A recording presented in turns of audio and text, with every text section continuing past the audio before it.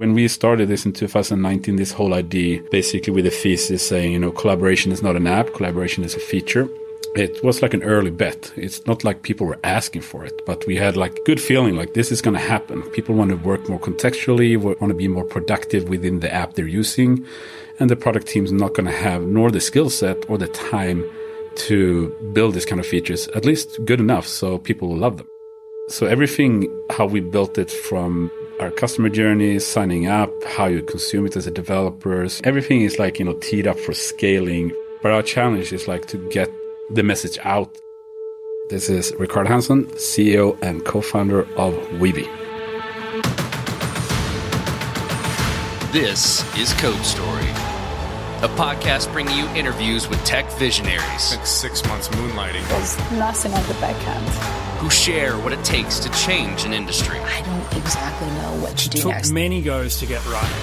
Who built the teams that have their back. The company is its people. The teams help each other achieve. I was proud of our team. Keeping scalability top of mind. All that infrastructure was Yes, we've been fighting it as we grow. Total waste of time. The stories you don't read in the headlines. It's not an easy thing to achieve, mind Took it you. off the shelf and dusted it off and tried it again. To ride the ups and downs of the startup life. You need to really want it. Not just about technology. All this and more on Code Story. I'm your host, Noah Lappart, and today how Rickard Hansson is creating the next generation toolkit of building blocks for you, the developer. This episode is supported by Terso. Terso is the open source edge database from the creators of libSQL. Do you put your edge computing close to your users? You should put your data there too. Terso makes this easy utilizing the developer experience of SQLite. Access a free starter plan at terso.tech/codestory.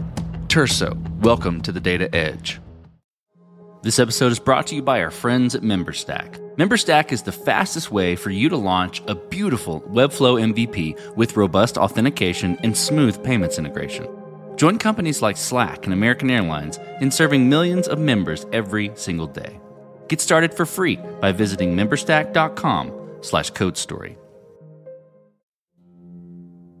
Rickard Hansson is 48 years old to date, but started tinkering with his Commodore 64 when he was young. Later in life, he fell in love with building things and distributing them, i.e. building for others. He built his first commercial product at 15, which was a CRM built in Pascal. But outside of tech, he's a father of 3 and is a movie buff in his spare time. His favorite movie is a story about a free diver called Le Grand Bleu, or The Big Blue. In the past, Rickard was running his company named Incentive, making tools for internal teams to collaborate. What he and the team noticed was that there was a major shift towards utilizing third-party tools to improve productivity, while developers of said tools had a hard time keeping up. He and his team decided to create the tooling to help them better compete. This is the creation story of Weavy. We claim it to be next generation building blocks for developers with the promise of being the fastest possible way to add new features to your product. Our end user, end customer is the developer, and we really want to please them in every way possible form when it comes to DevOps and how you consume it and whatnot. How we came across it is, so like the features we decided to build that you add are like in the collaboration realm. Productivity like chat, feeds, and file and document collaboration. And previous, like Weavy, we created a company called Incentive, which was like an all-in-one-place collaboration platform. And this is basically before Slack and everything else, but we tried to sell this to enterprises, a big all-you-can-eat platform with all the features in one place. But there was no appetite in it, to be honest. We couldn't get that growth. And then we stumbled into using our kind of features, but adding it on top of an existing product, like an ecosystem, like a CRM, like Microsoft CRM, for example. And when we did so, like through Chrome extension back then, just to play around with it, we got really good feedback. And then I realized like it was a light bulb kind of went off saying, adding value to something is a way easier sell and is also way more fun. In the beginning, we dabbled like, okay, what's this going to be? Is this again, it's going to be a Chrome extension that we sell to enterprises and they add it to like a boring SharePoint site, or we're going to sell it to app developers. And fairly quick, we realized that we really want to sell this to app developers. then like I was really happy, because then I'm really selling to my own persona in a sense, right? Because I really love developing and developers, and I'm a developer myself. We did a hard pivot in 2019 and rebranded the whole thing to, as I mentioned, Weavy, with the whole idea of like weave collaboration into the fabric of the app. Tell me about the MVP then. So that first product you build, maybe it's prior to pivoting into Weavy, maybe it's part of that, or maybe give me the Weavy MVP. I'll let you decide. But how long did it take you to build, and what sort of tools did you use to bring it to life? So our MVP was basically taking our old product, right? The product before was a Skoda or Volkswagen. We tried to make it a Porsche, like with the exact same components and building pieces and whatnot. And then basically just convert it from a visual point of view and experience point of view to something that you can embed into a product. So with that said, like we had all the features that we wanted to expose, like, or sell, but how you added it to a product were completely new. So we tinkered a lot, as I mentioned, with Chrome extensions. We tinkered a lot with, okay, let's create like a simple JavaScript that you can just grab and add to your intranet or whatever you have. And then you have all our collaboration features embedded. So basically taking a product that was completely, from an architectural point of view, wrong in every sense, but on the surface, it looked really, really great. So then we got like our first customer late 2019, and that was like Tioco, not a well-known brand, but it's a 300 mil software company selling, billing systems for the telecom industry. They were looking for something like us without knowing it, and they stumbled upon us, and that was like our first real case. And then is really when we decided, okay, we're going to go all in building this kind of technology for app developers. So our MVP was pretty mature in that sense, right? Because it was a great user experience. But for a developer, it was a terrible experience. If you lift the hood, it's like, I don't want to touch this. So that's how we kind of came about to do the MVP. And so, when we did that first version, it took maybe 6 months, like when we tried to create that experience. Like it would have obviously taken longer if like we built all those features from scratch, but we didn't have to. This is also crazy. Like I have built 5 companies, as I said, like we basically have the exact same dev team throughout all of my ventures. And we're Microsoft dudes. So everything's built in .NET with Visual Studio Code. Back then it was like boring .NET MVC. And those were the tools we were using. So we're like proper Microsoft fanboys, which back then was pretty weird, but now they're a little bit cooler. This episode is encrypted by CipherStash. Data breaches are becoming a fact of life. Know why? One of the reasons is because developers lack the right tooling to get the job done, i.e. encryption at rest tools are complex and inadequate. The solution? Encryption in use with CipherStash. CipherStash uses searchable encryption in use technology, providing continuous and universal protection for sensitive data. With CipherStash, you can turn your existing database into a vault, utilizing zero-trust key management, SQL native, and with no code. Though encryption is complicated, CipherStash is easy to use. The tool fully supports SQL via a drop-in driver replacement, supporting the query types you know and love today. And did we mention it's fast?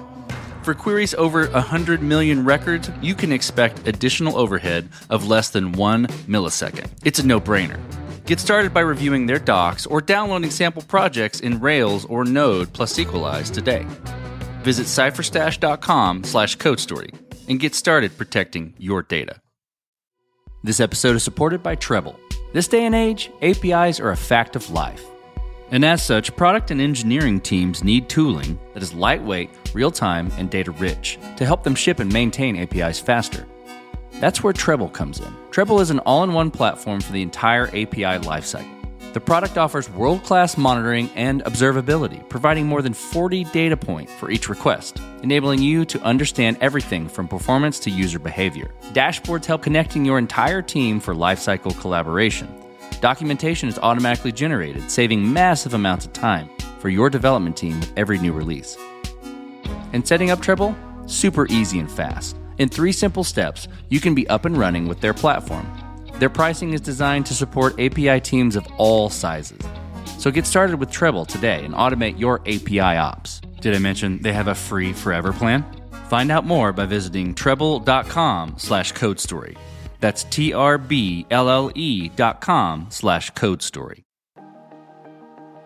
So you've got your MVP now. You've dissected the product, made it better for developers.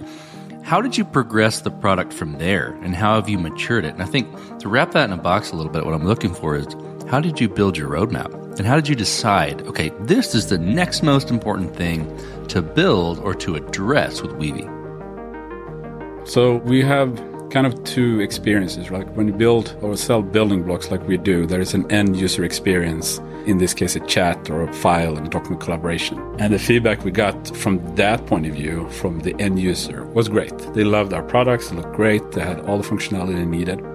But then taking a step back, from that, we got a lot of feedback in terms of how you consume it, authentication, embedded technology, UI kits, and so on and so forth. So our roadmap from early 2020 was basically focusing only how we can make this as a really, really good developer experience. So parallel, we had the MVP, which was a fully functional product. We had that as our proper product for almost 2 years, and it was still holding together. But in the background, we were revamping the whole core of the product from a technical point of view and an architectural point of view to really make it standardized in every shape and form, tokens, API calls, webhooks, you name it. We already knew that the end user experience was great. So we were totally driven from a roadmap perspective from how developers would consume this in the end. Lucky us, because we're developers ourselves, so we always looked into, okay, we buy a product or we set up a subscription for a service. How was that experience? Sure, I'm the CEO, but I'm basically the product manager, and I run into the dev team every now and then. I need that feature, I need that feature. And then they go scouting and find a feature that will please my needs, but it will also please their needs. So that was our biggest challenge for a fairly good time in terms of not only roadmap-wise, right, but also the focus for us was only behind the scenes. And then process-wise, we started implementing the process called Shape Up, which is, created by the guy behind Basecamp or 37 Signals. And that we did a lot as well in that, behind-the-scenes coding. And we invited some people to alphas and betas that can play around with that new technology while we were selling the other product. First product I built, at least, where the primary focus was something no one saw, but was key to make sure that it was so easy to consume, so easy to understand that you couldn't really resist start using it. So then let's switch to teams. So how did you go about building your team, which will be interesting because this was a convert from a different company, a different approach. Tell me about that team. What did you look for in those people to indicate that they are the winning horses to join you? The engineering team I have in place is the same team I've had for almost 15 plus years. So I know they were winning horses, and we know each other pretty well. I basically have to just draw a line on a whiteboard, and they know, okay, let's do that. My challenge, though, from a Swedish perspective was I built all the other companies in Sweden, but this particular time I want to build something in North America, bigger market, bigger success, and so on and so forth. Everything in terms of building that company over there, but also, then also finding more people in terms of operations, sales, and marketing and customer success. As a startup, you don't have the resources. You just have to go a lot on your gut feeling. And I've been hiring people and working with people for 25 plus years. It's really, really hard to find good people, and it's fairly easy to find talented people. So what I mean with that is talented you can find, but good people, is hard to find, and talent you can fix. If you're good or not, you can't fix as a person. So I've been focusing primarily on that. So me and my COO, Robert, has always been doing it very human-centric and, sometimes hire people with a super weird background that doesn't fit into the software industry at all, turning out to be a great hire. Or a totally newbie into the dev industry coming from, say, pure hardcore sales. But this person being a phenomenal tinkerer and super curious about it. And it turns out to be a great bet. So that's how we go about it in terms of finding team. And also I'm a big believer that engineering teams should be small. If you want to dig a big hole and deep, yes, 100 people will do it faster. But if you want to build a good product, 100 people will make it worse. So I really want to keep the engineering team, even if we look long-term, the engineering team is going to be pretty nimble, small, and lean. This episode is supported by Terso. Terso is the open source edge database from the creators of libSQL, the popular fork of SQLite. If you put your edge computing close to your users, like with Netlify or Vercel edge functions or Cloudflare workers, you should put your data there too, in order to maximize performance gains at the edge. Terso makes it easy, with a developer experience of SQLite and a distributed database you can replicate much closer to your users than traditional database offerings in the cloud. Terso's lightweight, easy to use, and free to get started. The team at Terso is offering a generous starter plan specifically for CodeStory listeners. Head over to terso.tech/CodeStory and get started today. That's TURSO.tech/CodeStory. Terso, welcome to the Data Edge. This episode was automatically optimized by Cast.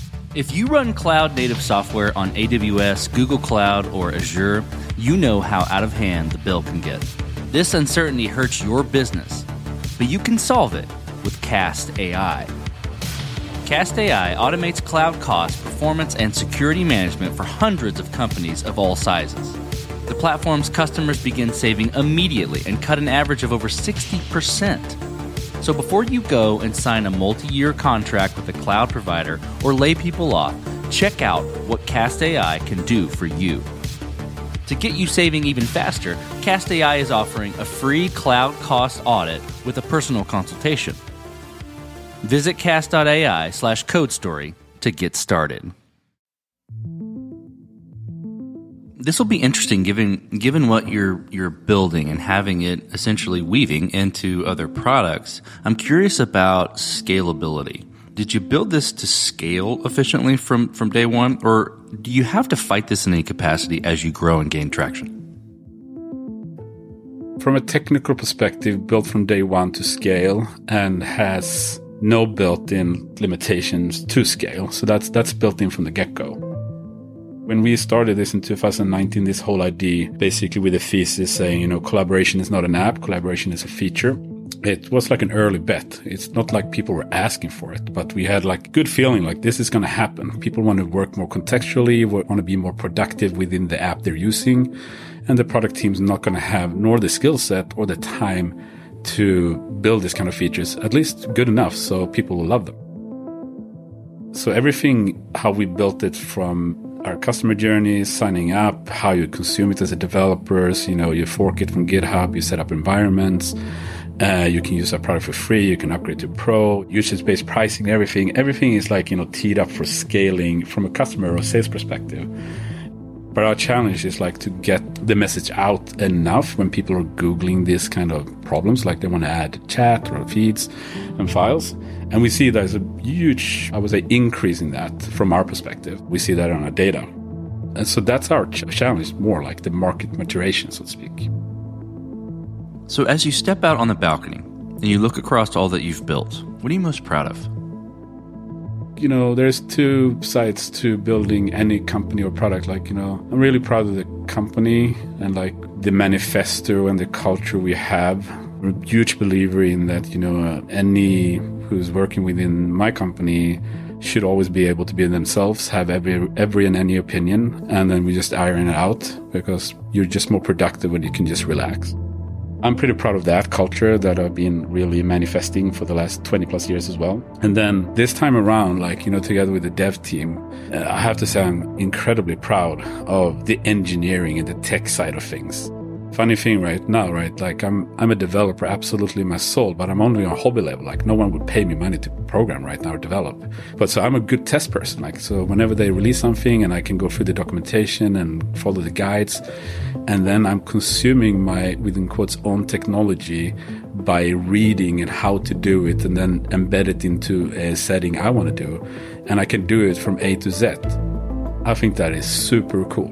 Messaging-wise, working with the marketing team in terms we want to challenge the status quo in the industry, how you bill, everyone is talking about MAUs, monthly active users, and looking at how people in general do that is completely wrong in our opinion.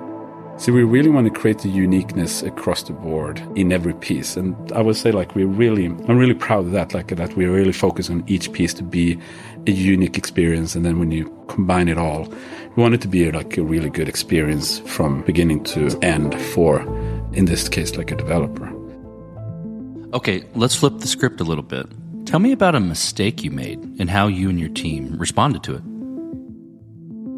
So this is also my mantra. Like, I'd rather happy to be wrong, but I want to be proven that I'm wrong. And I'm also a fast decision maker. Like, let's do this and let's see how it works out.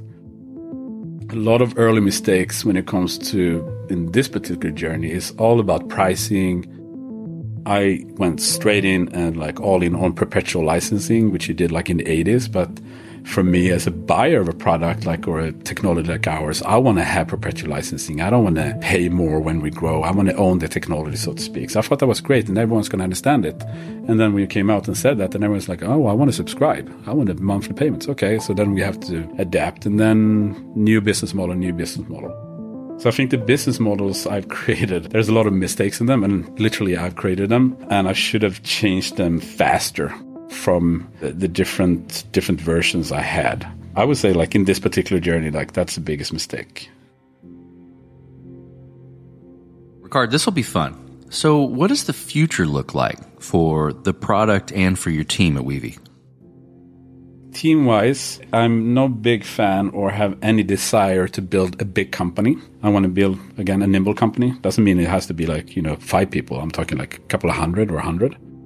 That's one thing. And it's going to be very engineering driven on all levels. Like, I'm thinking like engineers on the marketing side too. Like when you create tutorials and guides and whatnot, there should also be engineers, but with a more maybe of an extrovert, side and more keen on sharing and teaching people or learning people how to use our technology. From the product perspective, we're totally set on like Weavy should be a verb within any product team in 4 or 5 years. If you're on a YC batch or if you're in a company like IBM or whatever, and you are looking at like we need to add these kind of features, let's weave it in. Or like when you start a new product, you always take your components, right? You say, okay, we're going to use React, we're going to use this and that. Weavy should be a natural part of that because it adds that kind of features. I love the name. Every time you say the name about weaving it in and Weavy, it clicks for me. It's a great way to remember the product and remember the things that you're adding there. Let's switch to you though. So who influences the way that you work? Name a person or many persons or something that you look up to and why. Deeply influenced by my dad. He was an entrepreneur when I grew up. I didn't understand it back then, but he was like kind of an inventor, an engineer. We're talking about machines, right? Not coding. And he created his own company and his own success in that sense.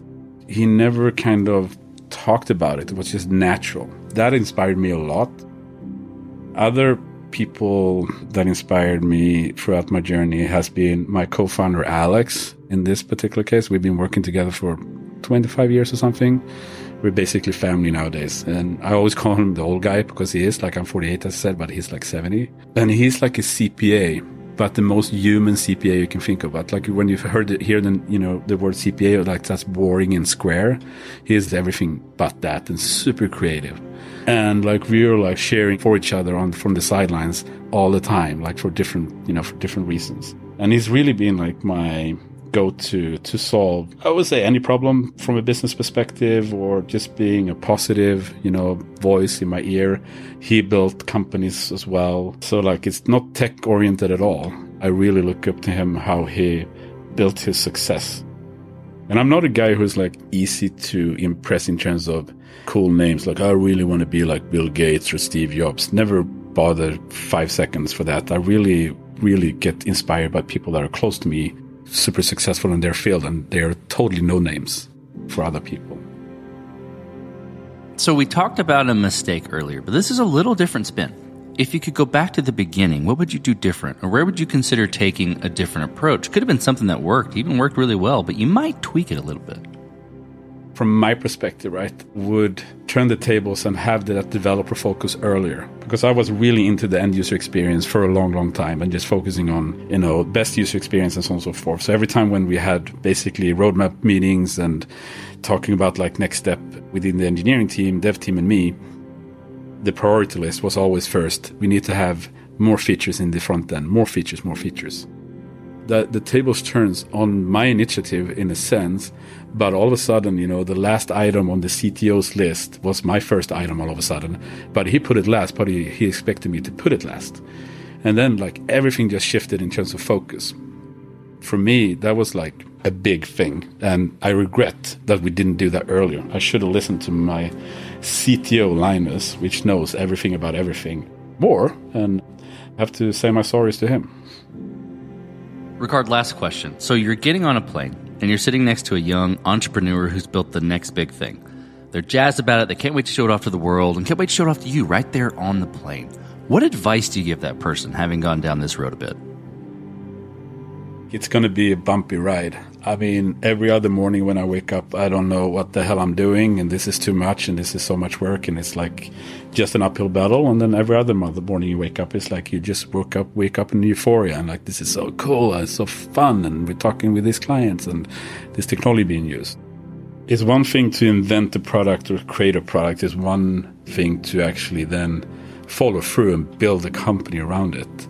Because it is really a roller coaster, sometimes in a bad way and sometimes in a good way. So I would say the advice is to, just get ready for it. And to be honest, sometimes maybe you're the creator of a product or something, maybe you're not equipped to run it in a sense.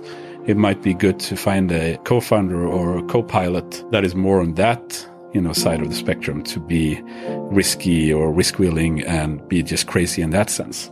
So I think that would be the advice. And then just don't listen to others. Believe in yourself. And, if you have an idea, just follow through. But I think the mantra there, as I said before, be ready to be wrong, accept that you're wrong and move on, right? But you have to bet. You have to go for it. And then, if it turns out to be wrong, be happy about it, because then you know.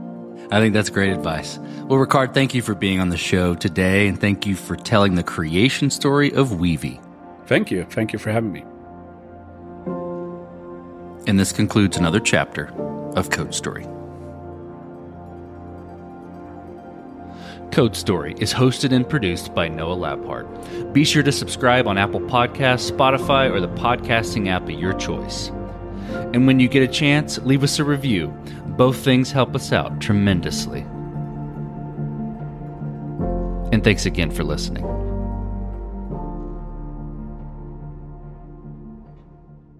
Save big money and transform your home with new appliances now at Menards. We offer the lowest prices and the largest in-stock appliance selection. Ready to take home today. Check out top appliance brands, including KitchenAid, Maytag, Whirlpool, Amana, and Criterion. Upgrade your home and save big money on new appliances at Menards. Shop our entire selection of appliance options online today at menards.com.